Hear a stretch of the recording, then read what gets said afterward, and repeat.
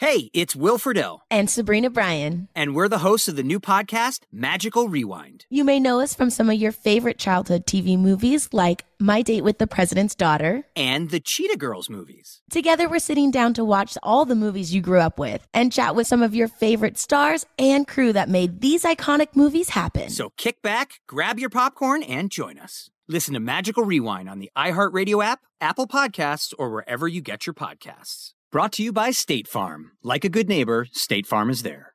Hey everyone, this is Jody Sweeten from the podcast How Rude, Tanneritos. I've been needing a quick getaway with my family, and the 2024 Hyundai Santa Fe is the perfect vehicle to take us there. It has standard third-row seating, so I'm able to pack my entire family, plus pets, in the car, while also having enough room for our camping essentials. Available H-Track all-wheel drive will get us through any dirt trails, and available dual wireless charging pads will ensure we never have to worry about getting stuck with a dead phone in the middle of nowhere. Visit HyundaiUSA.com or call 562-314-4603 for more details. Hyundai, there's joy in every journey. This episode is brought to you by Navy Federal Credit Union. At Navy Federal, it's been the mission to help the military community for over 90 years. And not just help them, but do everything to make sure they not only grow, but flourish. That's why Navy Federal Credit Union has all kinds of great savings and investment options like share certificates with sky-high rates. So don't hesitate. Start growing your finances today with a variety of savings and investment options. Navy Federal Credit Union. Our members are the mission. Savings products insured by NCUA. Investment products are not insured, not obligations of Navy Federal and may lose value.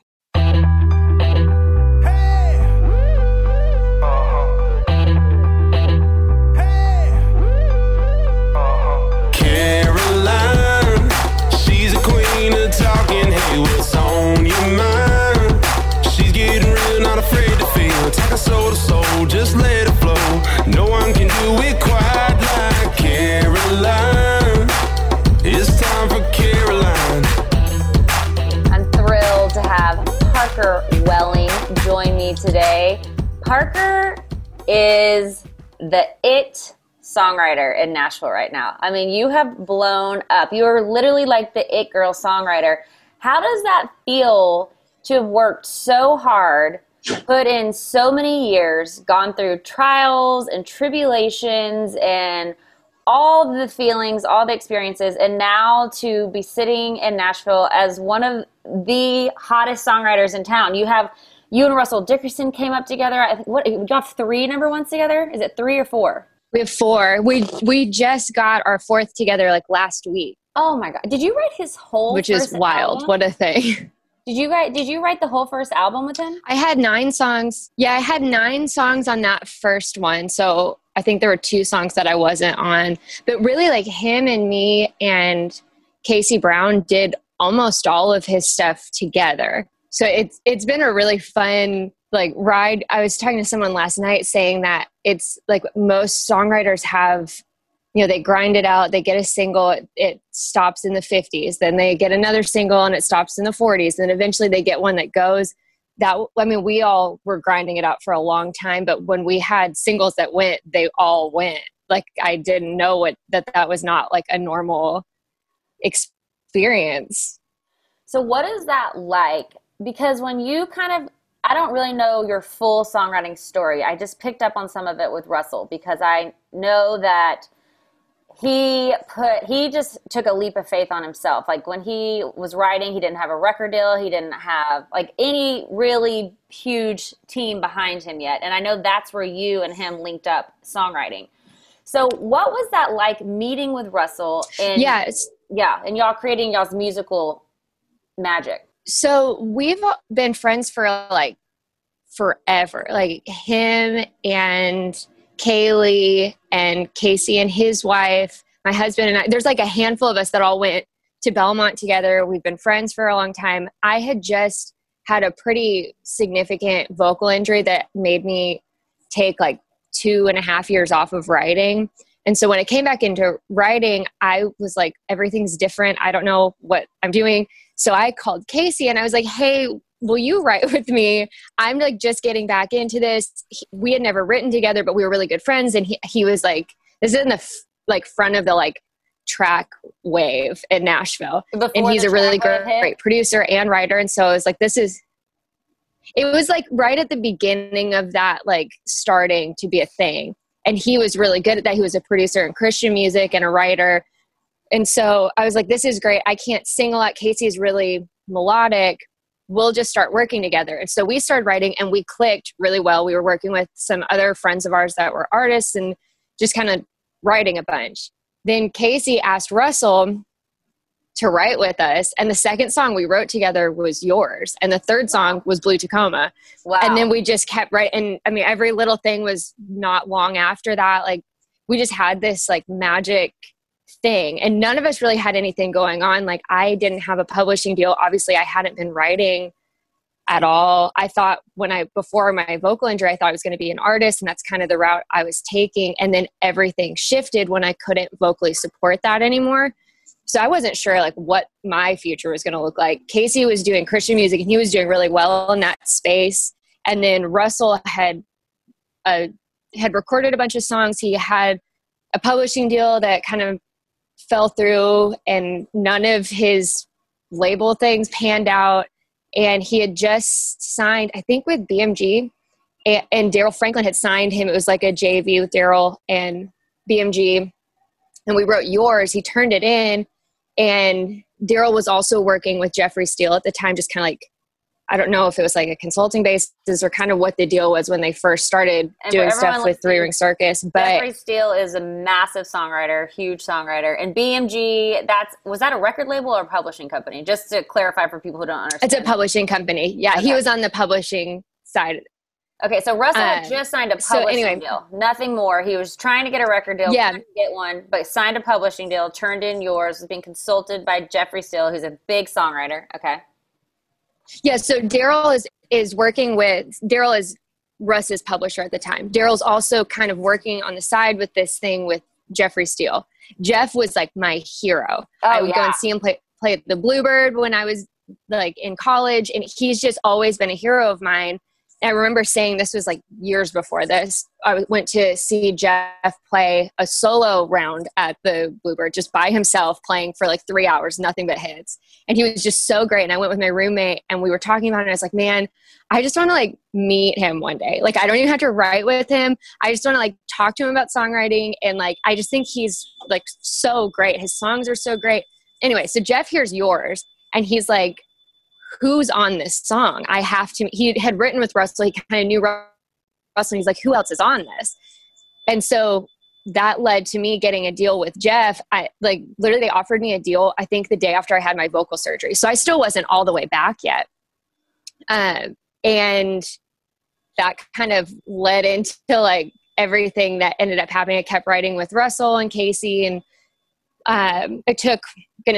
Russ still didn't have a record deal at this time. So it took years for it to like finally go. Like we thought when he had like all these crazy numbers when he released the song, like people were streaming it. And this is like right on the front end of like Spotify really being something that was a tool to break artists.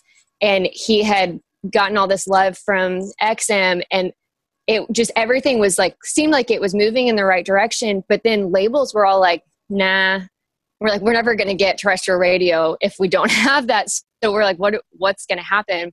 And so Russ and his management ended up like starting their own little label. Then they met Norbert Nix, who used to be in radio promotions and a bunch of other things. He was wanting to start something with 30 Tigers. And this whole like weird thing formed around Russell, and he was the flagship artist for this, but it was in the Sony system. So they had, funding to do stuff at radio. And then when Yours went to radio, it just worked. Well, and so the thing for everyone listening, when you're an artist, artists try to get major label deals because major label deals have tons of money. They have tons of influence. They can really push a song through.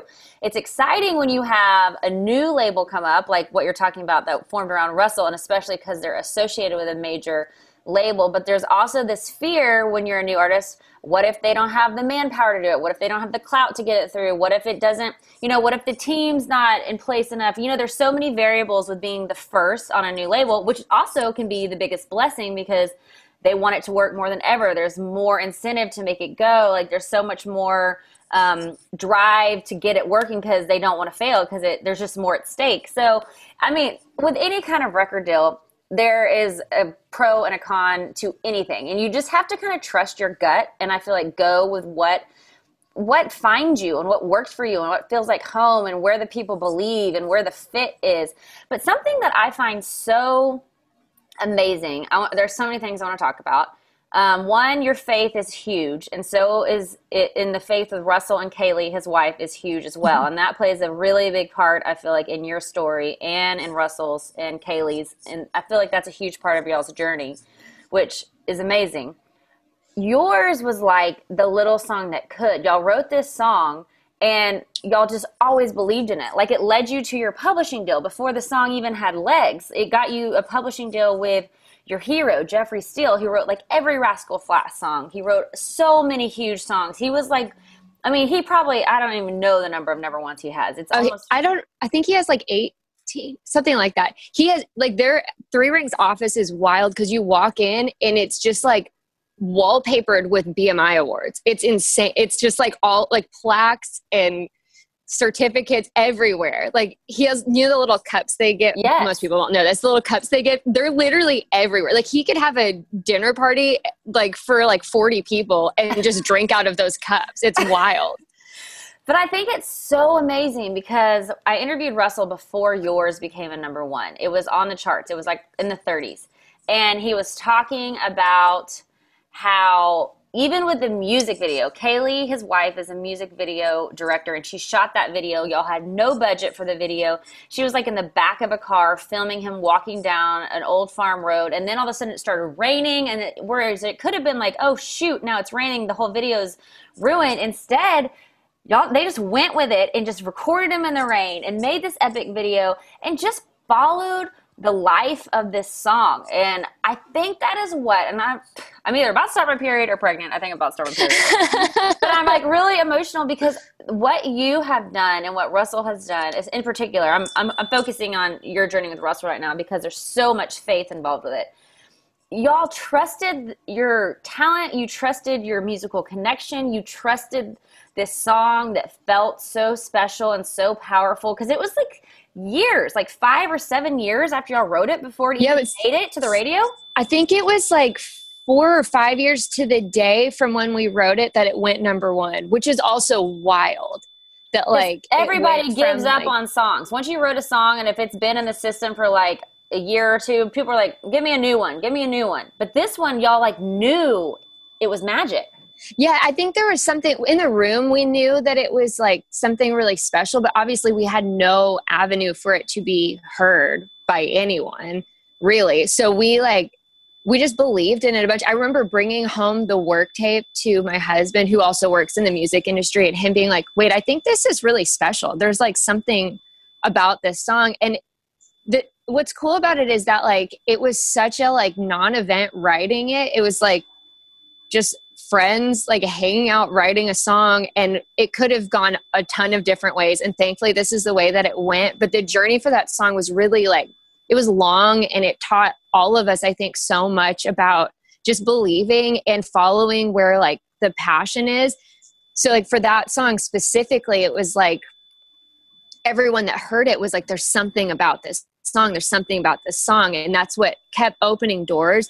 Even like for Russell, I think, especially like with him, like having this label form around him, it was like everyone was so passionate. I think that if someone else had offered him a deal, all the people who were like, well, yeah, we'll wait. If you get offers, let us know. We'll jump on something or whatever, which is a very common thing in Nashville. It's a very like Music Row thing. It's like once you get a little bit of heat, then everyone comes to the table. And Russ just like him and Kaylee both just believed so much that God was going to open the right doors and it was going to be the right team, that it kind of like gave Casey and I, Casey's the other co-writer, gave us a lot of like faith to be like, okay, we shouldn't pitch this song. We should continue to hold this for Russell. Obviously we wrote it for Russell, but when all of these doors were shutting and you know that you have a song that's special as a songwriter, that's really challenging. It doesn't matter if it's your best friend in the world. You look at it and you're like, I know this song could do something. I want the song to get the life it deserves. But it had to be Russell. It couldn't have been, in hindsight, it couldn't have been anyone else that cut that song. And thankfully, anytime other publishers and whatever pitched it, like other artists knew Russell and were like, no, this is his, like we can't. So it was just a really wild ride. The whole thing was. So to get heat on a song, because that's the dream, like all the songwriters who are in Nashville, they write songs every day. You're obviously one of them. You wake up and you write songs every day. And the dream is to get them cut either by you want to co-write with an artist so that artist will record them and put them on their album, or you want to write with an artist in mind and you pitch it to him, or you just write a song that is magic and you're like, oh, this sounds like whoever. And then Thomas Rhett, and you send it to him and you pray that he hears the magic that you wrote in the song. But with yours, especially, you guys not having really anything going. A team, yeah. For this song to have so much heat behind it. That is like what every songwriter dreams of, is to have a song that has this momentum, that has this energy, that has this excitement, that has people wanting it, that has this like vibe that's like, let me have that, let me hear that, let me be a part of this song. What was it about yours? Why was that song so special? Why was that song something y'all hung on to for 5 years? Why was that song the song that launched Russell's career, your songwriting career, created the label Experience for Russell when nothing was there, when everyone had turned him down? Why was yours that song? What was it? I don't want to like over spiritualize whatever. I'll get real woo woo in like 2 I love minutes the woo woo if you let me. I love the woo woo. But I think there's just something on that song. Like, I think it's anointed. Like, I don't think it's any better than any other song. There's so many great songs floating around Nashville. And I just think it was like perfect timing for that song. Like, I think we knew it was great. Like, we had checked all the boxes, and maybe it was because it was the first time the three of us had written something that was like, oh, this sounds like a hit song. It also feels like it has a heart behind it. It had all of these things going for it. But on top of it, I just think it was like one of those things that was meant to be. Like, I feel like God just like put his hand on it and was like, this is the one, this is going to go. Because that song, I've had other songs that have gone with them, and they've all been special in different ways, but I just don't know if there will be something like that song again in my catalog. I mean, I hope there is, and that would be awesome, but and then part of me kind of hopes there isn't, just because it was so like such a happening that like, I feel like that song had like its own like self, if that makes any sense. Like, people would hear it and be like, I mean, obviously it doesn't sound like a Christian song, but people would hear it and be like, oh no, this is a CCM song. And we got that feedback a lot when Russ was taking label meetings, and people were like, no, it sounds like a Christian song. That sounds like whatever. And sonically it doesn't. And lyrically, really, it doesn't. The only thing that's like faith-based in the whole song is Thank God I'm Yours, which is such a like normal saying that people, whether they believe in God or not, say, oh, thank God, whatever. It's just such a, like, there was nothing really like faith-y about it. But I think that there was like, when you bring people together that are carrying the same spirit, it's like, it amplifies, and it's in what's created. I think it, like, to be like, maybe it's overly spiritualizing it, I think that's a mirror of what God does in us. It's like, he creates us and puts his spirit in us, and different parts of God's personality are in every person. And I think that when we create, we're mimicking that creation. Like, and so part of us is in that song, and part of the spirit we carry is in that song. And for some reason that was just and it was about real love. And that was, you know, at the time kind of a unheard of thing to be doing in country music, when everything at the time was hookup songs and party songs. And there weren't a lot of like long-term commitment love songs. And that was very much where Russell was at in his life. You know, we had all just gotten married within 6 months of that song being written. It was just kind of a timing thing. And I don't know. I will tell you, that song, like, I know how you said it wasn't written as a Christian song. It doesn't have any kind of like indication that it's a Christian song, but you feel God in that song. Like, you feel God in that song. You feel God in the music video. Like, when I'm watching that video, and just like, you can feel Russell meaning every single thing that he's saying. And I know that you and Spencer, your other co-writer, is that what you said? No, Casey, my husband, Spencer. Sorry. you and Casey felt it too. Like you said, all three of y'all were so pure at heart, it seems, when you wrote it. Like you weren't writing it to chase a radio single. You weren't writing it to do anything other than to write the truth on your heart that y'all all three aligned with. And Russell meant it so much when he sang it. And it's just like you can feel that power. Nothing about it feels fabricated at all. I really think it was like with Russell and Casey and I specifically, this was kind of the song that like solidified our writing little trio, because the first one we did was kind of like, oh, we'll like shoot for radio stuff, whatever. It's like, I think it was like Call It a Night or something, like you're looking too good to call it a night, which was such a normal, like average, whatever was happening at the time at country radio. And when Russ came in with the title Yours, he was like kind of wanting to take it in a direction like that, where it's like, I don't want to kiss any other lips if they're not yours. I don't want to whatever if they're not yours. We started talking about it and I was like, I mean, I don't think you would actually say that to Kaylee though. Like, I think what you would say is something that's like weightier than that. Like your love is bigger than talking about some other random girl that you don't want to kiss anymore. Like that's not you. And so I think a lot of, especially beginning writing with Russell, was Casey and I being like, no, we know you. It doesn't matter what a hit song is. Like you're the artist and you need to tell your story. Like that's, and I think that like we've always kind of come from this place of like, our faith is obviously really important to us. So we know that like Russ has certain things about him that he's going to be drawn to topically, but also keeping him kind of in the parameters of who he is and letting him explore things outside of that. But I think that was really like, I don't know. I think that's why the three of us worked as well as we did. And I think Yours is where we started figuring that out.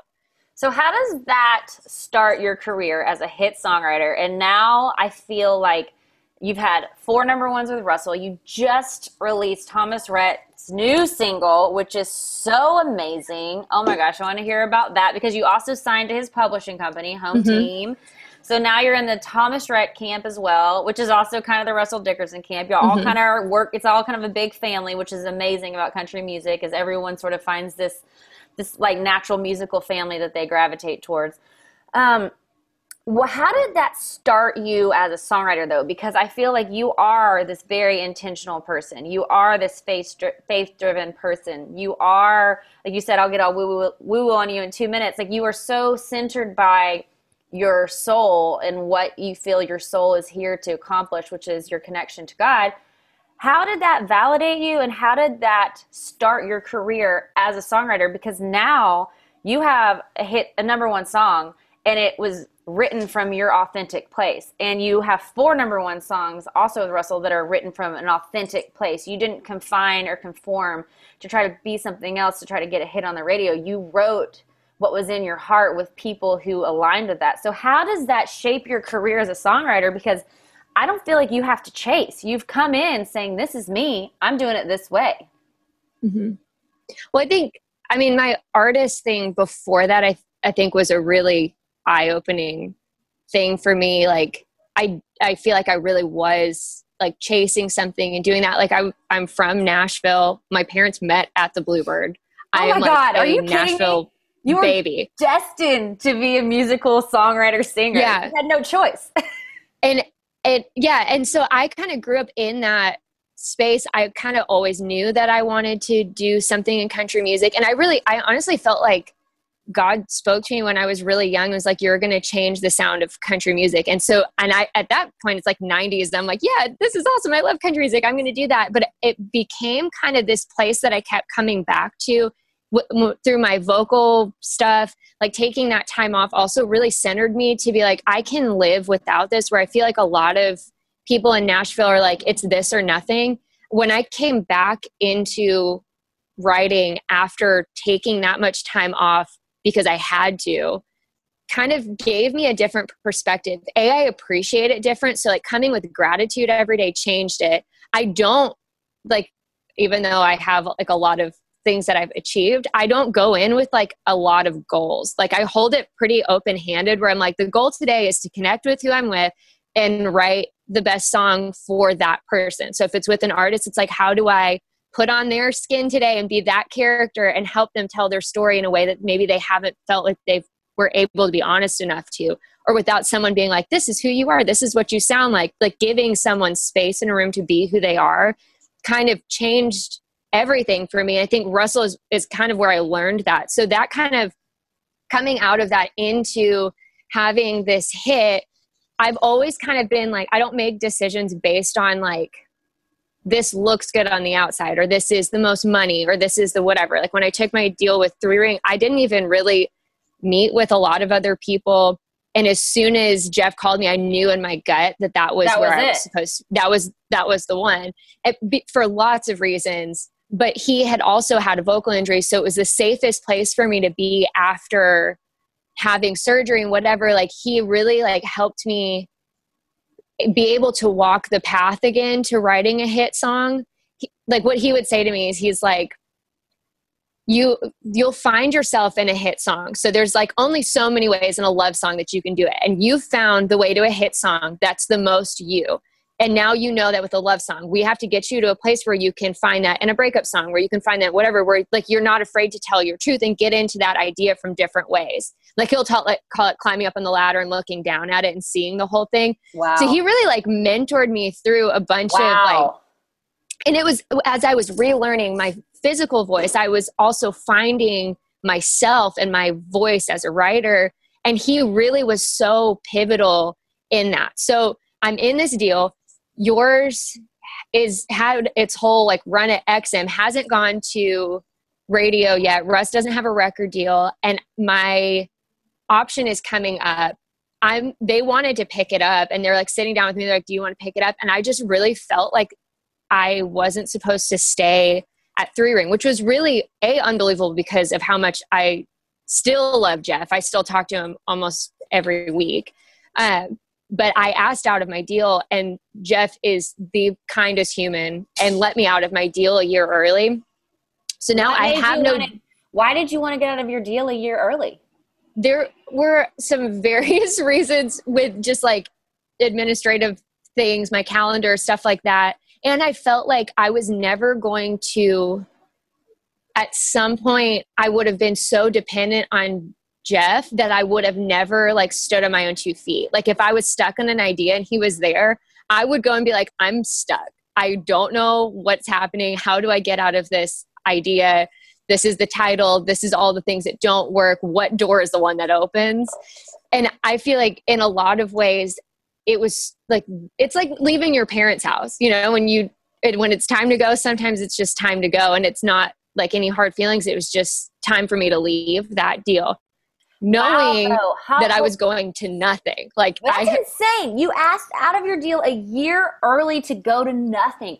Wow. Parker, you're crazy. That's crazy. Oh my God. But but I felt go ahead. that was what I had to do. So then this is like 2 weeks later, Russ is like, hey, I'm signing a record deal. And I'm like, what?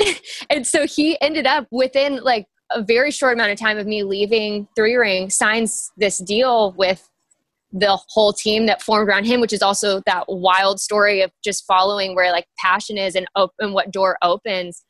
So then I'm like, okay, I'm going to sit for a minute. I'm just going to see what happens. Like I have the luxury of time. I'm not in a deal right now. I don't want to look for a deal. If this is going to go, we'll just see what happens. So Casey also leaves his deal because he wants to work now in country music. So he's like, his like deal was over and he was like, I'm not going to re-sign it. I'm just going to hang out. So now we're like all 3 just like chilling. No, like I'm keeping Casey and my calendar both, like just emailing my friends and calling my friends being like, hey, do you want to write? Or like my friends that worked in publishing, whatever, trying to figure out who could write with Casey and I. So we spent a year and a half doing that. Yours is top 10 and publishers start like being like, what's happening? What are you doing? So I start taking meetings and I'm like pretty convinced that I'm going to go with this one company and like pretty confident in that. And out of nowhere, Thomas Rhett texts Russell and goes, what's Parker doing about publishing? And Russ screenshots it and sends it to me. He's like, should I give him your number? And I was like, I mean, yeah, I'll hear him out. At this point, I didn't know like really that Home Team was a thing. I think they had like maybe one writer. It was a pop writer. And, You just never know. Home Team is Thomas Rhett's like brand. It's his everything, but it's also his publishing company. Yeah. So, and meanwhile, Leslie at BMI, who's been my rep since I was like 17 years old, was like, you should meet with G Major. I think you and Virginia would really get along. Virginia is Thomas Rhett's manager. Her management company is G Major. And so I've taken all these meetings. I'm like pretty confident I'm going to go with this one company, and Thomas Rhett and Virginia show up in my life. And so I've been texting with TR a little bit at this point. I met with Virginia, and I left the meeting, and I called Spencer, and I was like, I don't even know if they're going to offer me something, but this is where I'm going to be. Like, this just feels like what I'm supposed to do. And Spencer's like, okay, well, we'll like look and see if they like send us whatever, we'll sort it out. So then they send me out on the bus to write with Jesse Frazier and Thomas Rhett. And Jesse Frazier produces a lot of Thomas Rhett stuff. He's an incredible songwriter. He won Songwriter of the Year maybe a year or two ago. He writes with Thomas Rhett. Yes, last year. He's an amazing songwriter. He's very much in the Thomas Rhett camp. So great. And he's just a wonderful person. He's been so like, talk about people like surrounding me that are like, this is what you should do next. Like anytime I have a question, it's like, I'll text Jesse or Jeff Steele. Like those are my people I ask. Because Jesse, I feel like he's so like hustles so hard, works so hard. And he just knows so much about the music industry because he's worked on so many sides of it. But so I go out and I write with them. And I honestly don't even remember what we wrote. It was fine. It wasn't like a great song, but TR liked the experience, I guess. And they offered me a deal. This is like 2 weeks before the ACMs. And now I'm like, I thought I was going with this one company. We're not like, I haven't accepted anything yet because I was kind of waiting to see what other offers would come in. And now I have to like make a decision. So now I'm like, okay, do I sign with this team home team that has no song plugger?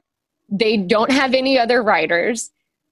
And like, I guess I could take a risk that I might get to go out and write with Thomas Rhett sometimes, but like, I'm basically gonna keep my own calendar probably. And no one's gonna be pitching my songs. This is what it's gonna be. So I'm like, worst case scenario, this is what I'm signing up for. Best case scenario, they hire someone and it starts working. And then the other one was a safe bet. And they've built like massive writers' careers. It was another independent company, and I had great friends there. I was like, this is awesome. Maybe I should just do this. And I just couldn't shake that I knew that I was supposed to work with Virginia and Thomas Rhett. So I was like, I guess I'm just going to do this. So I have to call everyone. I remember sitting in my hotel in Vegas for the ACMs on a balcony, and I had to start calling people because I was going to see them that week. We got there like a day early. And so I'm like, hey, I made a decision and it's not you guys, and I'm really sorry, but like, love you guys. And I know I don't have to like pick up a phone and call everyone. My attorney could have done a lot of that stuff by just declining offers. But I felt like I developed all these personal relationships with these people who had been setting me up with their writers and doing all this stuff that I was like, I'm going to have to call everyone. But it ended up being like, everyone was so cool about it and everyone was chill. And Thomas Rhett was the perfect publishing partner. It was cool to go from like having this dream situation where Jeff was mentoring me and then walk into this scenario where it's like, okay, now you're in the deep end. This is a big recording artist that is now going to start taking chances on you. You got to like learn to swim. And that's what you set yourself up for though. You obviously, your soul knew that's what you wanted because you left your deal with Jeff to be independent and ready to go to the deep end. I mean, you were ready to jump, even though no one's ever really ready to go to the deep end. You were ready to go to the deep end. Well, I think the thing for me is always like, I'm so like in tune with what, like I feel momentum before things start happening, which makes me seem like a crazy person all the time. I'll be like, oh, something's shifting around me. Like a couple months ago, I was like, oh, I feel like a shift is happening. Like I'm going to sound like probably insensitive when I say this, but when coronavirus started and everything was shutting down and people were like panicked, I was like, I don't feel like this is for me. I don't know how to explain that. But this year has been the exact opposite experience that for me than it has been for a lot of other people. And I think it's just, I've planted seeds, and when winter came, for some reason I was able to harvest all of it, you know, and that was like a timing thing completely. But I have this like weird, I don't know if it's like a gut thing or it's just, I can hear the Holy Spirit it kind of guides me, where I like feel when momentum is happening and I act before motion starts.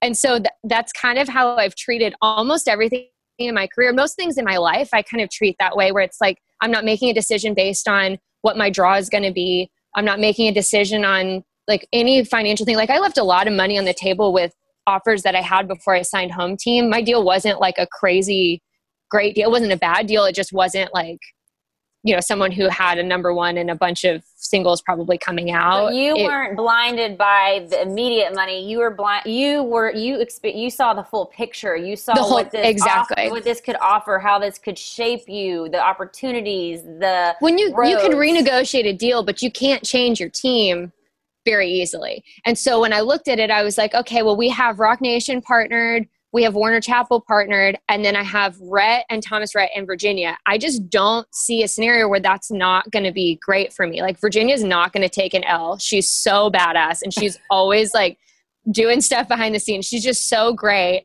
And like, she's just so supportive of whatever I am wanting to do. So if that's like TR has his, you know, bus rides booked out, and I'm like, I kind of want to go out this weekend. She's like, great, we'll make room for you on the Ryder bus. You can go. Like, it's so rare that I get like, we hit a wall, because she's so good at problem solving.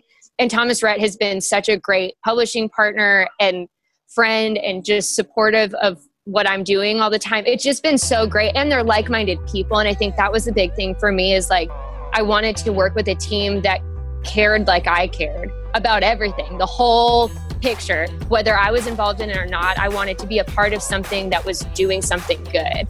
And I mean, Thomas Rhett and Lauren are always have their hands in something awesome. They're always like helping people and doing kind things. And I just think they're really great people. So to align myself with someone who A, believes in me, and B, is a great person, that's going to like elevate what I do too. Amen.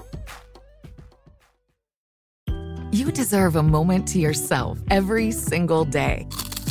And a delicious bite of a Keebler Sandies can give you that comforting pause. Don't forget to pack the melt-in-your-mouth magic of a Keebler Sandies for a post-lunch pick-me-up. This magic is baked into simple shortbread cookies by Ernie and the Keebler Elves. So as life continues to fly by, make the most of your me moment. Take a pause and enjoy a Keebler Sandies.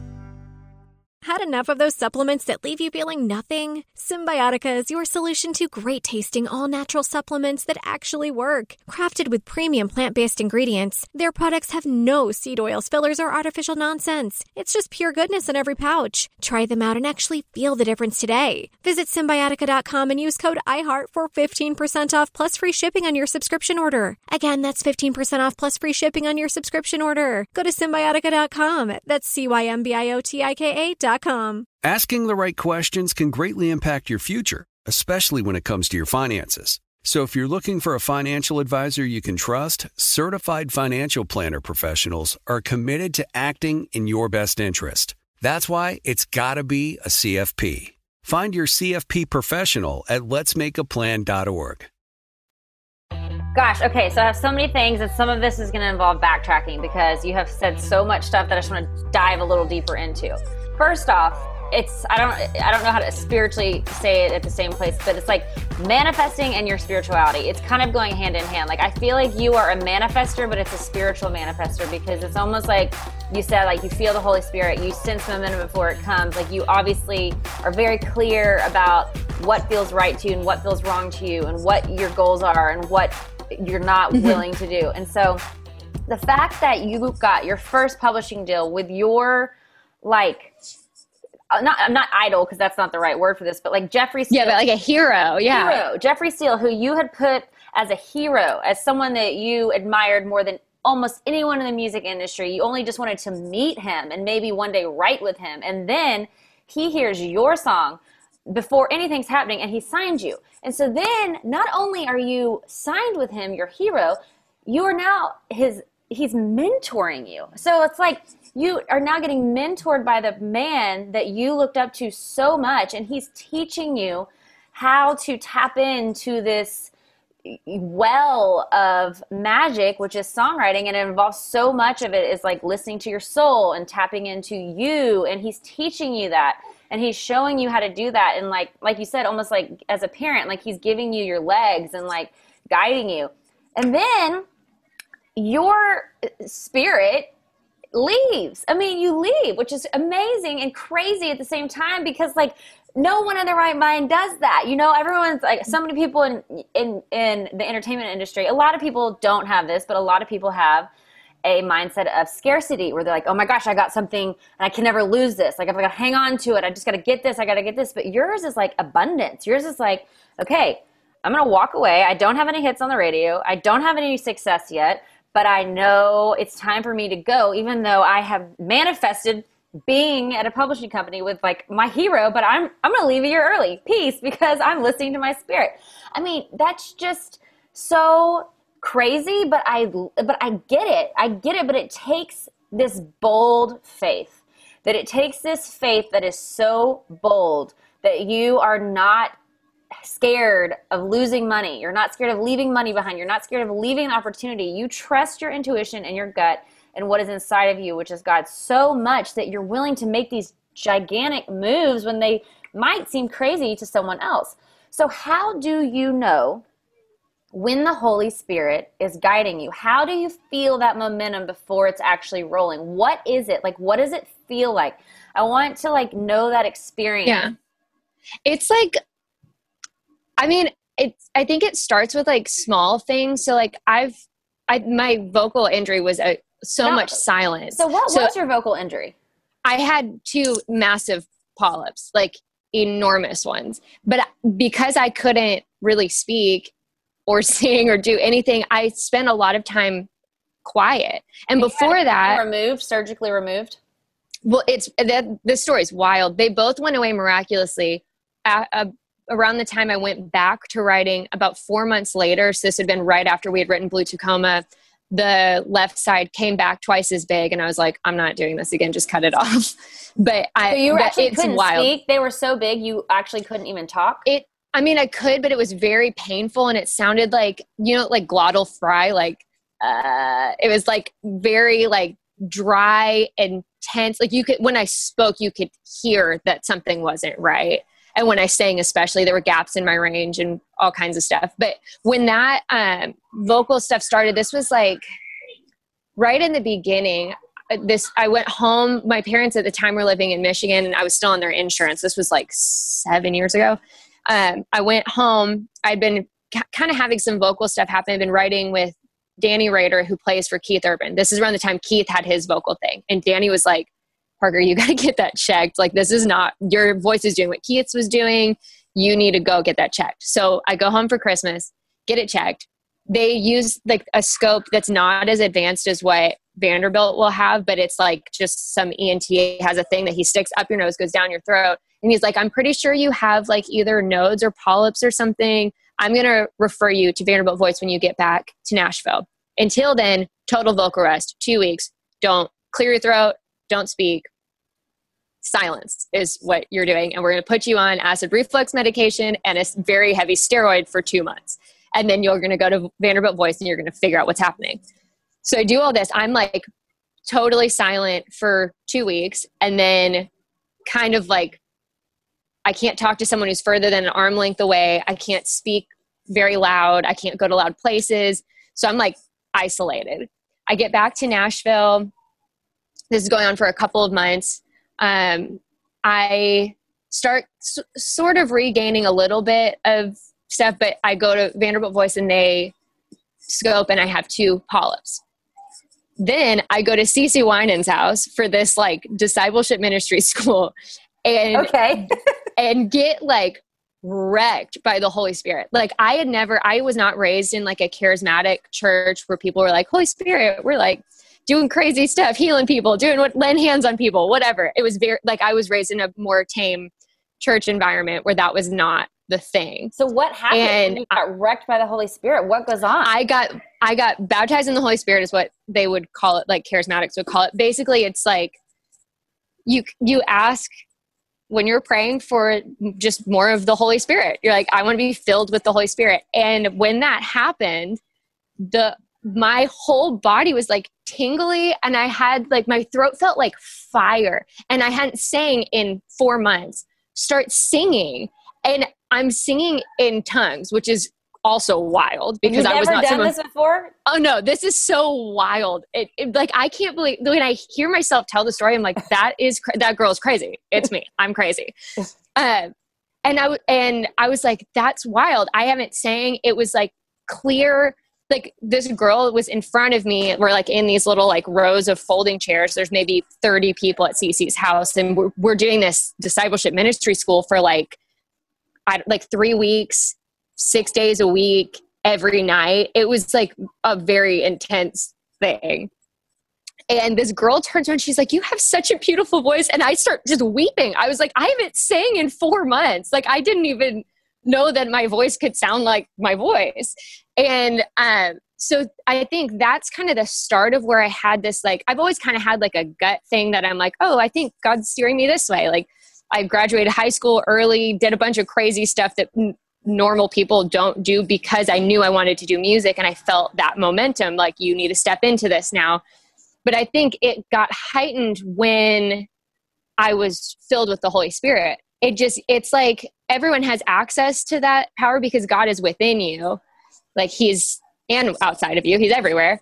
But you carry the presence, but it's like the difference in turning on a faucet or not. So like you have your sink in your house and you can sometimes turn on the faucet, but if you just leave it running, it's like, it just flows, right? So being baptized in the Holy Spirit is basically that. It's like turning on the faucet. So and you felt it. You felt it. And can you keep it turned on? Like, do you struggle with it like in regular life, like falling into like, you know, like day yeah, I mean, I just ask for it again. Like most days I wake up and I'm just like, Holy Spirit, more of you. Like fill me up today. So I have something to give. And I think that's kind of the place where I try to operate from. So I go through this like crazy spiritual experience, and I go back to the doctor 3 weeks later and my right polyp is gone. Like literally it was miraculously healed. My doctor was like, had to like go back and look because it's only the second or third time I'd gone. Went back and looked and was like, no, like you definitely had one and you definitely don't now. So then they're like, let's put you in speech therapy. Whatever you're doing is working. We'll put you in speech therapy and we'll see if the other one goes away too. Put me in speech therapy. Nothing happens. And I'm like, well, like, it's because that was a miracle. Like God healed the other side. And I'm like, okay, well now I have to believe for something. So I'm like, okay, I'm going to like, just keep believing that God's going to heal my voice. Nothing happens. A year goes by and my doctor's like, okay, we should probably like, we'll put you in singing therapy for a few weeks so you like can sing properly. And then we're going to do surgery. And I'm like, okay. So they put me in singing therapy. And as soon as I start doing singing therapy, my polyp reduces 50%. So they're like, great, let's keep doing this. We'll push back surgery. Then it halts. I hit a plateau and nothing's happening. So 6 months go by and they're like, we need to schedule surgery. And I'm like, okay, we'll do that. And this is on like a middle of the week appointment. I go home and I'm living in a basement with one of my friends of this house. There's like 6 girls that live in this house. I share a room with someone else. And so this girl and I are just like hanging out. We had some crazy stuff happen. That's a side note. I don't want to get down that hole, but we were in our basement worshiping because one of our roommates was insane. And so we're like listening to worship music. We're like pumping ourselves up because this girl like just got out of a cult and it's wild. So Parker, I'm like, make this stuff up. I'm like, yeah. I'm not someone who is like raised in this environment. So this is all like very strange. And I don't have experiences like this all the time. This was just a very weird period of time.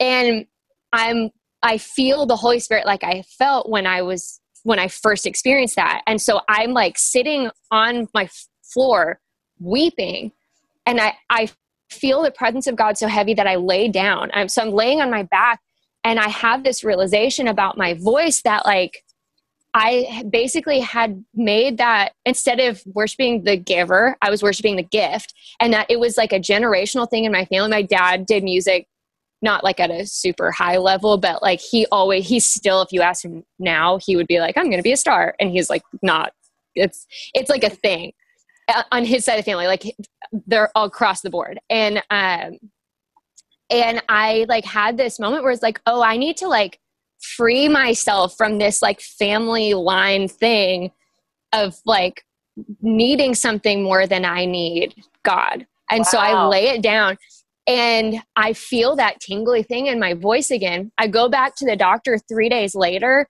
and it's gone. The polyp is completely gone. They're like, well, I guess you can just go back to writing.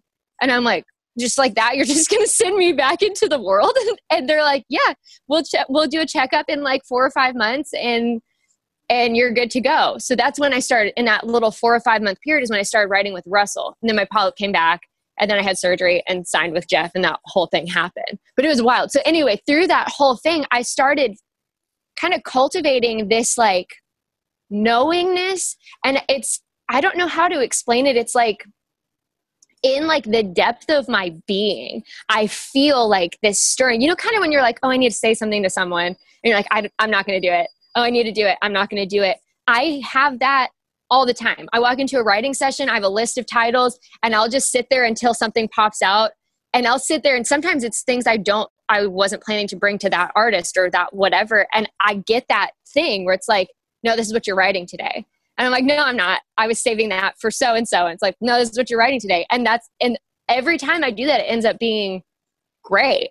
And it's this like, I don't know, it's just like knowingness. So I think cultivating that through like, obviously being silent was really great. It's like you listen and you experience the presence of God in a different way. I think a lot of times people come to God with a list of requests and no one really sits in stillness and listens. It's like meditation. Like there's this book called Into the Silent Land that's about basically how monks like cultivate the presence of God through silence. And I was reading things like that and just really getting, because I'm having this like spiritual renaissance in the middle of having to be completely silent. And I think that's really where I learned that like how to hear God's voice. It's like tuning your little antenna to be able to be like, oh, okay, Holy Spirit's speaking to me. This is what is coming next.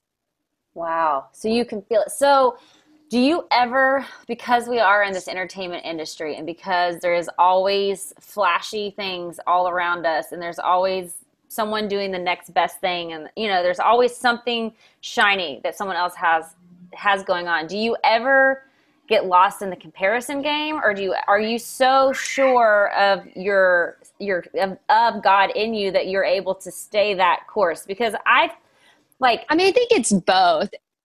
I think it's human to be like, oh, they have that, I want that. But it doesn't feel, because I spent so much time wanting to do something that I was physically unable to do and went through the process of laying that down, being like, if I never sing again, if I never speak again, that's okay. Like, that's totally fine. I know I thought I was going to do music, but like, if there's something that's going to bring God greater glory, then that's what I want to do. And if that's not music, totally okay. And so even when I feel those like comparison things, because I think everyone feels that to some level, like that's such a human thing. And it's not that I don't experience that, because I do. And sometimes it's really awful. I'm a 4 in the Enneagram. So I'm always I'm like 4 too. Black. I'm like, 4 is exhausting. I'm like, there's always something that someone else has that I will never have. It's like a fatal flaw. But I think the difference now is my perspective is like, I feel that. And then I have to be like, okay, no, I have something that they don't have too. Like, I have to remind myself to be satisfied with what's in front of me and what I have, and trust that like sometimes that envy thing is because the Holy Spirit is pulling you to something that maybe you will get later. And I have to remind myself of that too, is that like everything has a season and everything happens in the right time. And yours was such a great example of that. We wrote that. Nothing was happening for Russell at the time. And Blake Shelton was still happily married to Miranda Lambert and would have very easily cut a love song like that. We could have been pitching that song to a dozen artists that were ready for that. But it being the right thing at the right time for all of us was so much better and so much sweeter. Like, we could have forced something to happen and pitched that song, and something maybe would have happened with that, and that would have been great. But it wasn't ever going to be as great as the three of us celebrating our first #1 together after all that we went through in the lifetime of that song. Like, I really do believe that God's timing is perfect. And it's also going to be way better. It's like, I could make a trade-off now and try to get what that person has when I feel that envy, or I could just kind of file that under like, okay, well, maybe I want that at some point, and like, God knows my heart. And if he gave me that desire, then he's going to find a way to do it. I was talking last night with someone about this, about how like your like dream can change shapes and still like fulfill in a different way. So like, I'm not an artist like I was like, you know, aspiring to be in my late teens, early 20s, were, you know, touring and doing all of that kind of stuff. That's not what my journey is. But there have been so many things that have fulfilled that artistic side of me and that performance side of me in a way that is so much more tailored to my heart. Like nothing gives me more joy than standing in the pit, watching Russell sing something that we wrote together and experiencing it, watching my friend experience the joy that he gets from performing in front of people, me getting the joy of seeing all these people react to it and watching my friend react to it, and I'm reacting to it, and standing beside someone who has no idea that I did that and is talking to me about how much they love it. Like I have an experience as a songwriter that the artist will never have.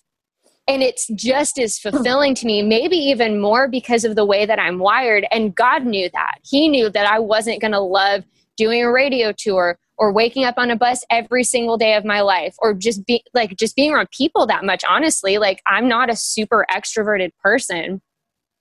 And so I think like trusting that, like if I have a desire, like seeing someone have a bunch of hits or whatever, and that was like, I'm like, oh, I want that, or that they're doing this cool TV show, they're doing this cool whatever the thing is, like I'm still filing those things under like, I don't have to have exactly what they have, but maybe there's something about that God's preparing me for. And I need to find a way to be thankful and excited for that person, because the gratitude of that is a magnet. That's going to pull me to what I want if I'm thankful, genuinely thankful. So I have to find that place in myself and move all the crud aside and be like, okay, I don't need to be jealous of that. I'm holding a lot right now.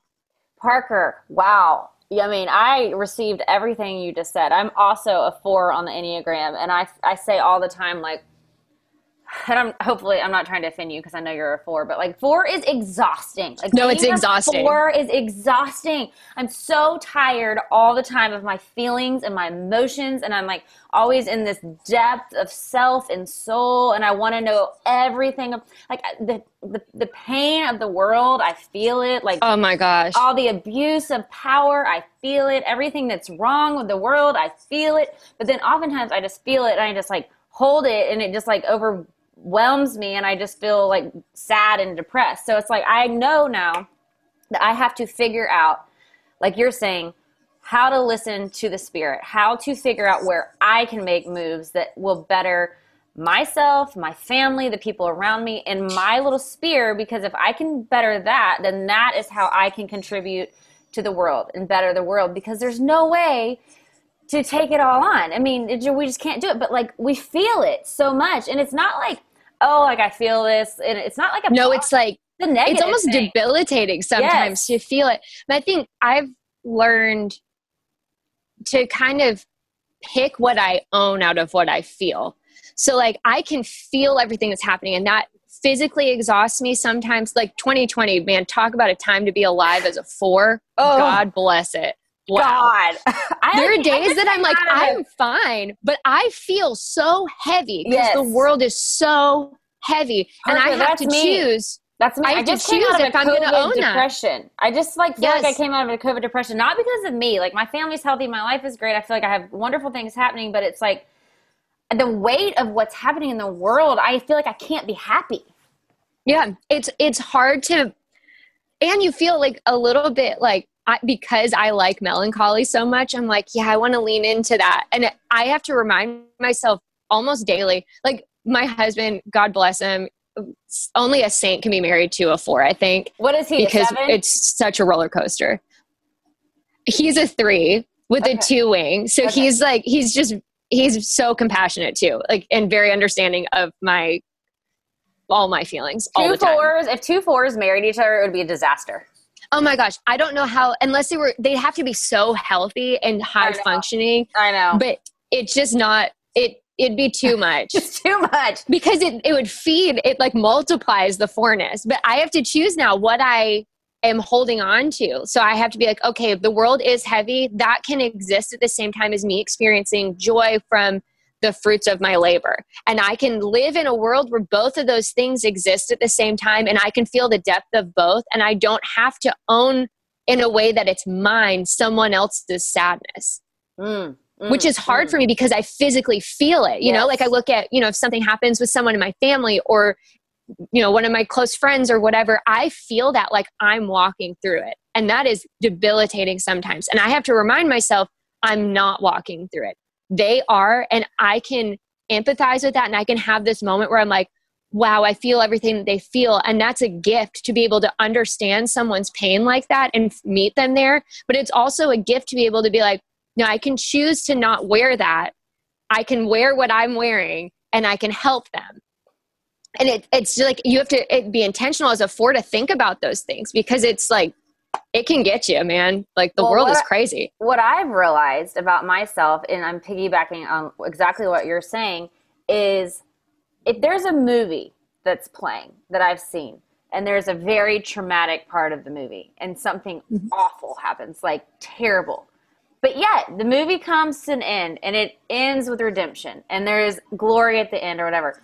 I will stay stuck in the trauma of that story. Like even if the finished picture has like something that a payoff that was a spiritual payoff or a lesson learned or turned into beauty or whatever, I will get stuck in the fact that that trauma existed and that person had to live through that. And even like hearing your story about your voice, like I could get stuck in the trauma of the fear of you losing your speaking and the agony of what it must be like to never sing again. This could be your dream, like you never speak again, never sing again.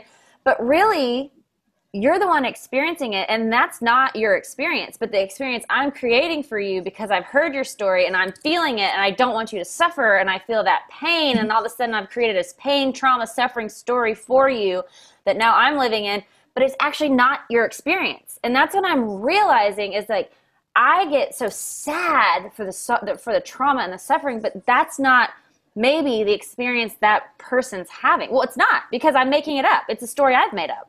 Well, yeah, but I think there is an element of like, there is trauma involved in things like that. And I think that like fours are wired that way. I think that's part of the heart of God, is to meet someone where they are and to be like, yeah, sometimes it just sucks, you know, like that's just what it is. And I think like with traumatic things, even if it ends up good on the other side, which usually it does, you know, like there's usually something good that comes out of it. It doesn't diminish that thing existed. And I think that it's important, obviously not to dwell in it, but I think it's important that there are people that are in the world that are fours that do experience that, where they're like, no, that was significant what happened to you. And that was really devastating and really hard. And yeah, like, I feel that for you. I think that that's not something to be ashamed of as a four. Like, I think all of those things can exist. Like, obviously I've told my story in a very like romanticized, glossy way, but like that sucked. That was hard as hell and isolating to not like be able to speak, to feel like you're sitting in a social situation and you can't say anything. You're just watching life happen in front of you and watching people connect on things, and you're just sitting there present, but not fully, and you're not participating. Like that was 2.5 years of that. That sucked. What did it feel like to be kind of overlooked? Because at that point you can't really talk. So it's like, I'm sure people are including you and you're a part of the experience, but you're not a big contributor at that point because you can't really speak. What is that like to have all this to say, but not really be able to be heard? I mean, now I just talk all the time because I'm like so thankful that I can participate. It made me like appreciate being able to participate, but also I think it was really good for me to stop, to just be like, I think it taught me how to like read a room, and as someone who's already like super empathetic and walks in and is like, those people got in a fight on the way here. Those people are, and no one's saying anything. I'm like, I can sense all of those things because I'm an empath. And that's really overwhelming. But there's something that's nice about people knowing that they can't talk to you and you just observing. Like it made social situations sometimes really stressful, but sometimes really fun. Because I'm having this whole like observant thing that I'm just sitting back watching people engage, and it's fascinating. It was like, I don't know, I think just overall it was a really good thing. It was a really hard thing, and it made me like maybe more introverted than I was pre-vocal injury, because I like to spend time alone. I actually require a lot of silence and a lot of time alone now, which I don't think that would have been the case had I not experienced that. But it was hard, man. Like there's not another way around that. It's like you're watching all of your friends hang out and you're there, but you're not there. You can't, like, I remember we were playing a card game with our friends, and we play this game called Nerds, which is like a pretty rowdy version of solitaire with partners. And like, it's like probably 15 of us playing this game. And you're supposed to, like, it's pretty silent for a little bit. Everyone's like kind of like saying things when they're like, or whatever, like, but you don't have to say anything for the game until you win. And then you shout Nerds. And I remember I was on vocal rest and I got Nerds, and I was like, Nerds. And I like couldn't say it loud.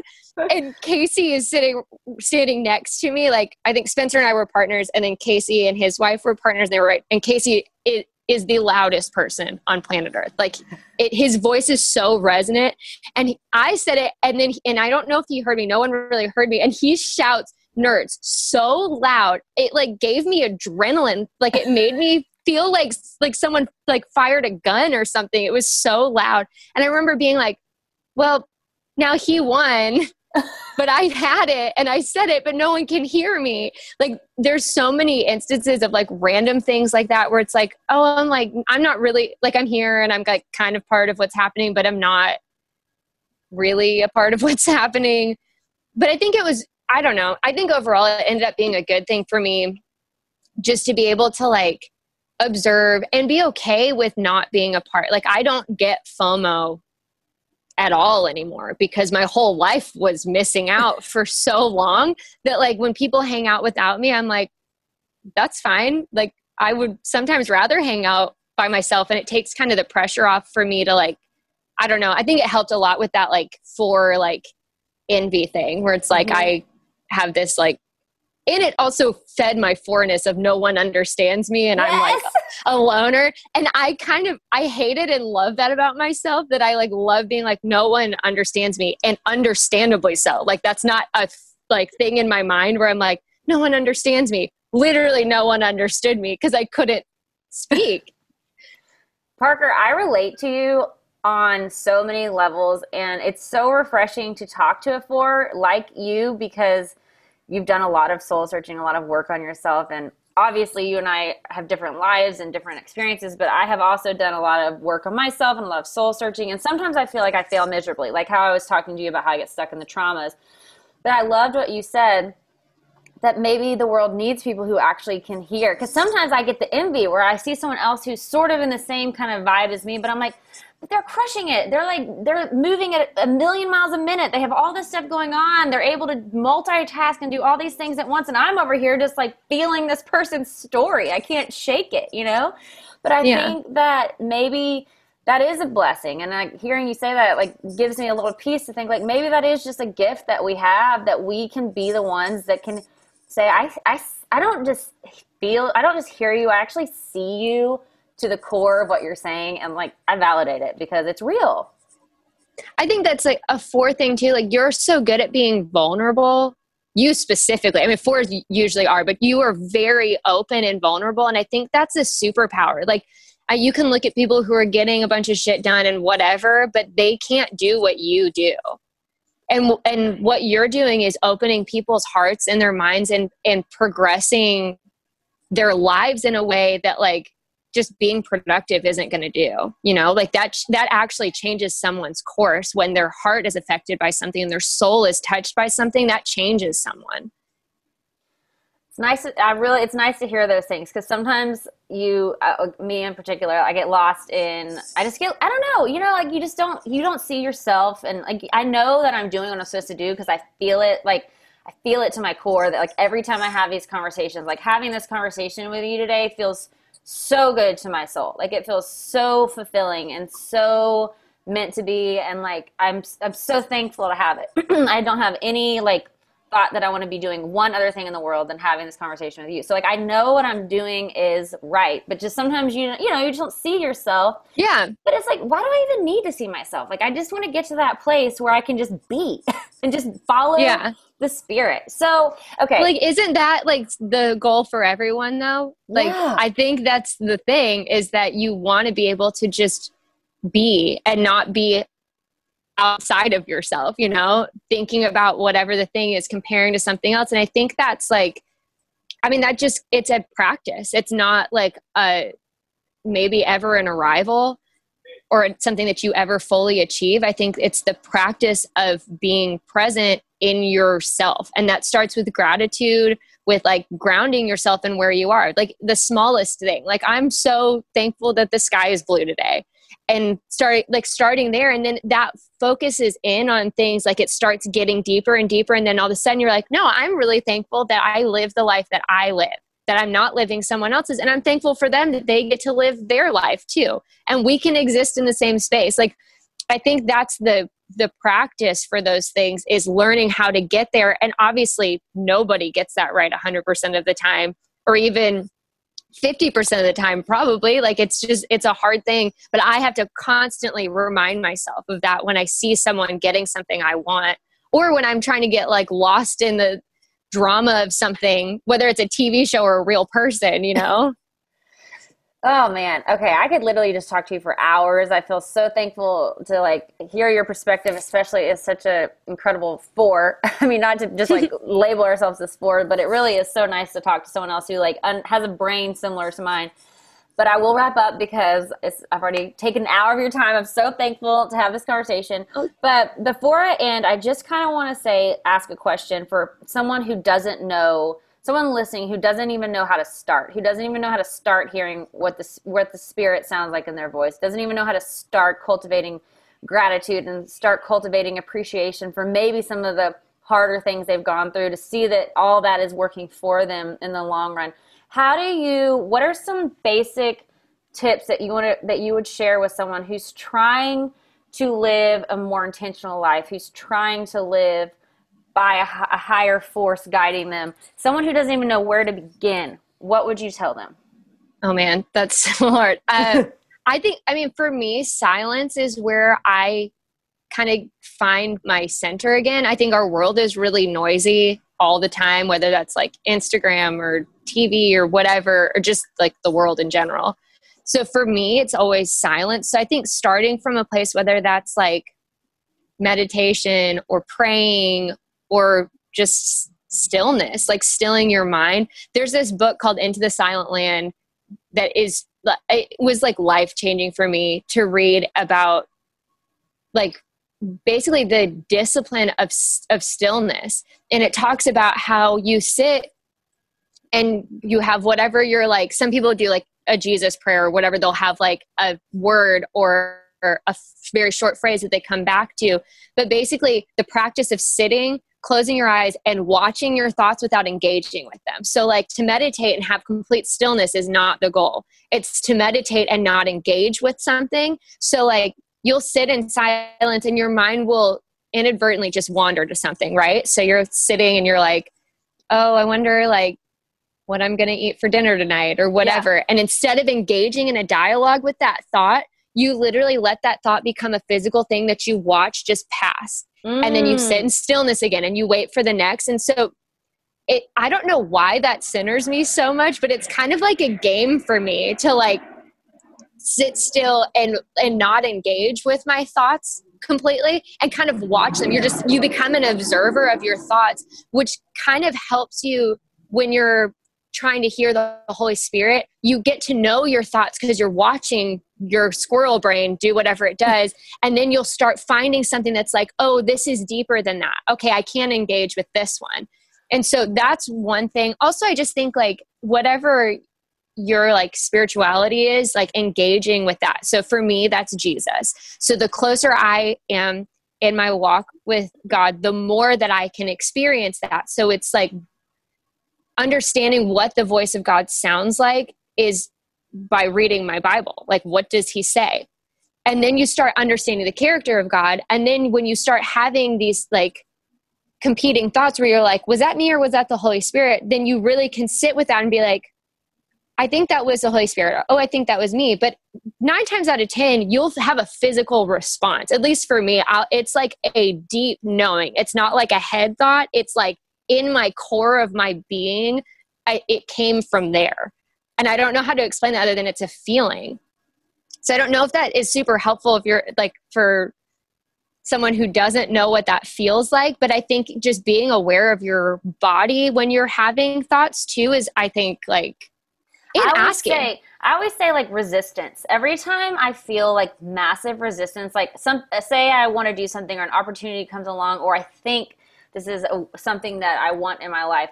If my body kind of like feels resistance, or if it feels hard or heavy, or if I feel like I'm pushing against something and it's me pushing, it's not this open flowing path. And it doesn't mean that it's going to be easy. Like, but if I feel like I'm trying to absolutely like manpower this thing through, then I always know that that's me, not God. Because that's a really great way to describe that. Every time anything has like really flowed into my life and been a really great fit for my soul, like I haven't had to go like hunt it down. I haven't had to go force my way into it. It's not that it's not hard work, but it has flowed into my life and I just have to like follow it. But it's hard to do. I think it's like easy to, I don't know how to explain. It's the same thing as like leaving my deal with 3 Ring, where like it wasn't a huge event where I was like, I'm going to leave. I'm going to do all this stuff. I literally had the thought like, this is not right. And it felt right to me. And I was like, no, I think this is what I'm going to do. And then I did it. It wasn't like this big, like ordeal. And same with signing with Home Team was kind of the same thing, where it was like, as much as I wanted to honor what I had said to someone else, I knew like instantly, it's just this like knowingness. And I think following that and trusting yourself with those things. But I think also it's like you kind of start to trust yourself through that stillness. It's like, I think giving yourself space to be like, oh, these kinds of thought patterns that I have are me. I need to like separate from that. And this is the voice of God. I don't know how to, it's like all of it's so like woo woo, and it's different for everyone. Cause I feel like when God speaks, he speaks in the way that you want to hear. So it's like not in the things that you want to hear, but it's like a love language. Like how God speaks to me is how I listen to him. I'm sure he's tried to speak to me other ways, but the way that I hear him is the way that my ears work for that, you know? Mm-hmm. And I think that God will find a way to speak to you if you want him to speak to you. And I think like asking him to speak to you, or asking like I do every morning, Holy Spirit, more of you, fill me up today. I think those things, like if you're asking actively for the presence, you will receive the presence. And also, you're starting your intention saying, I'm asking and I'm looking. I'm asking for you and I'm looking for you. Yeah, that's so good. And so it's like, if we just start our day and we're like, oh, Instagram, oh my gosh, comparison, envy, I'm not enough, oh my gosh, the rat race, I got to keep up, I don't have enough money, I don't have enough, like I feel like all the things that the world can teach us to do, coronavirus, death, dying, fear, if you start with all that, instead of saying, I'm waking up with more Holy Spirit, and then I'm looking for God in my life every day, then you see a different picture than if you wake up and just let all the world flood you. Yeah. Well, I think also it's like, it's progressive. Those things build on themselves. So like if you start by just every day waking up and being like, Holy Spirit, more of you. And then you start asking Holy Spirit other questions. Holy Spirit, show me who I actually am when I feel like I want to compare myself to someone else. Who am I and what makes me special? Why do you love me? And what are those things that are unique about me? And asking those kinds of things, I don't know. I think that kind of helps to like center it. And then you start getting used to with small questions that are met with a response. You start getting used to that dialogue, and then it's easy. I don't have to think when I'm like, oh, what is God saying to me? Like then this faucet is just turned on. And so I can hear if God's saying something to me, I can hear what that is. It's a lot easier because I'm used to hearing the voice of God speak to me. It's practice. So and for everyone's like, I don't have time for meditation. I don't understand meditation. Really, I feel like this act of silence and like figuring out God, it's not like God's going to come to you with some like loud, overpowering voice, but it's understanding when you get those gut feelings and when it's a thought that's yours that needs to pass by. Yeah. That's like that book I was talking about. It's that they talk about the presence of God. We talk about it as something to be acquired, but it's actually something within. So to hear the voice of God, it's not external. It's inside of you. And so the only place that you can hear that accurately is going within. You have to find the place inside of you where that presence is and tap into that to be able to hear it. So instead of being like, I need to acquire something, it's like, where are you inside of me right now?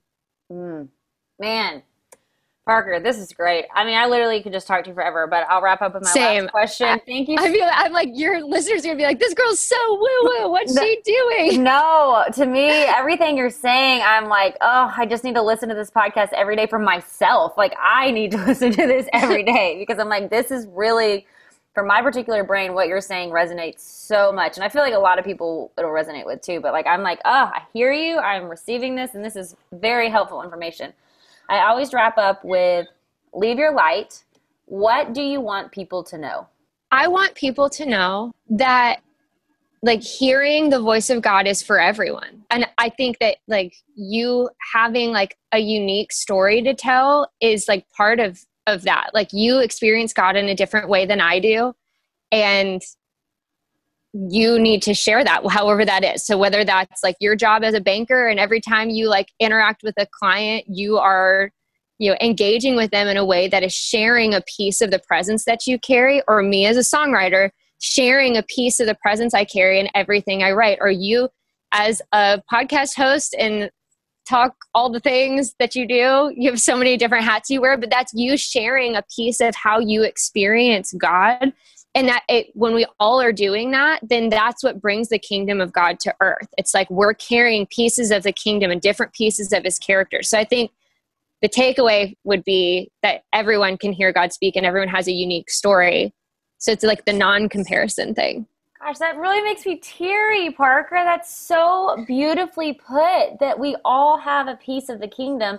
And when we all access God in our hearts and express it in the way that we feel like we can, that's how you bring the kingdom of God to earth. Dang, that's the best thing I've ever heard. Oh, that's so nice. That was well, so I hope that's awesome. the takeaway. That was really awesome. And so then we don't need to compare because we all were given a different piece of the puzzle to make it complete. Yes, that's exactly. And I have to remind myself, that was during my vocal rest. That was one of the things that I learned. I read this book called When Heaven Invades Earth. It's a Bill Johnson book. I think it was in that book where he was talking about how we're like little embassies of the kingdom. So everywhere you step is the kingdom. So it'd be like when you go to Germany, the USA embassy is still United States territory, technically. So if you think of yourself as a little embassy and you are a kingdom, you stand in kingdom territory, anything is possible, miracles are possible, your wildest dream is possible. Everywhere you step, you're bringing that with you. So if someone is stepping next to you and they're in your space, they're standing in kingdom territory and you're bringing that with you everywhere you go. It's empowering to think, wow, like God gave me a gift and I'm bringing part of the kingdom everywhere I go. What a thing. Like, it's so cool that God allows us to share in that experience together and experience him through other people that way. And he doesn't force it on us. So we have to be quiet and aware enough to know that we have it already. No matter what your circumstances are, no matter how your life has played out, no matter how unlucky you may have felt that you are, we all have a piece of this kingdom. We're all here for a divine purpose. When all of the things that are bad, like I was thinking about this the other day. I was walking on the beach, and this is going to be such a like Pinterest mom thing to say, but you know that quote, no grit, no pearl? I was thinking about all of these difficult things. And I was being a classic for just like dwelling in my trauma. And I felt like Holy Spirit was like, stop. no grit, no pearl. Like, I'm not going to waste something that's an irritant in your life for it to be nothing. You're going to have all these beautiful pearls. Some will be big and different colors, and some will be little and whatever. And those are things that like I've allowed you to go through, and you're the one that's making the pearl out of that. We're coming together, and you have this irritant that's come into your little shell, into your little world. And with me, we're going to make this a pearl, and it's going to be great at the end. And so it gives a lot of hope. Like when I think about like things that are really hopeless, like there's a lot of shit things that have happened this year. A lot of great things have happened for me too. But when I think about those things, I think, wow, God allows me to like choose how I want to walk through that. And it doesn't mean that it's not hard, and I don't cry about it, and I'm not upset about it, and have days I don't want to get out of bed. But it also means that all of those things are going to work towards something that's good. This is so good for my soul. Parker, thank you so much for asking me. Man, you came to me like a beam of light. I literally was like, I need to have Parker on my podcast. It literally, like, it just dawned on me. Like, I woke up and I was like, I have to ask you to be on my podcast. And I'm so happy that you came on. I just knew I wanted to talk to you, and I did not even know it was going to be this powerful. Like, I knew it was going to be amazing, but like, this was amazing. This is awesome. Thank you. Thank you so much. This is so fun. I never get to talk about these things besides with Spencer usually. And he's like, okay. No, I might actually be texting you all the time. You're going to be like, delete my number. Please delete my number. No, I love it. This is my favorite thing to talk about. I love talking about all the spiritual things and life. So thank you so much for asking me to do this and asking me about my story and listening and all the great things. Back at you. Thank you for sharing, and you are just a huge bright light to this world, and I'm thankful to know you, and thank you for coming on. Thanks. Okay, bye. With the new Dexcom G7, you can achieve better diabetes results without painful finger sticks. It sends your glucose numbers to your compatible phone or watch, so you can always see where you are and where you're heading. See how food and exercise affects your glucose, making it easier to spend more time in range and lower your A1C. Take control of your diabetes with the #1 recommended CGM brand. It's easy to get started today at Dexcom.com. That's Dexcom.com. Dexcom data on file 2023. If your glucose alerts and readings from the G7 do not match symptoms or expectations, use a blood glucose meter to make diabetes treatment decisions. For a list of compatible devices, visit Dexcom.com/compatibility. This is Malcolm Gladwell from Revisionist History. eBay Motors is here for the ride. With some elbow grease, fresh installs, and a whole lot of love, you transformed 100,000 miles and a body full of rust into a drive that's all your own. Brake kits, LED headlights, whatever you need, eBay Motors has it. And with eBay Guaranteed Fit, it's guaranteed to fit your ride the first time, every time, or your money back. Plus, at these prices, you're burning rubber, not cash. Keep your ride or die alive at ebaymotors.com. Eligible items only. Exclusions apply.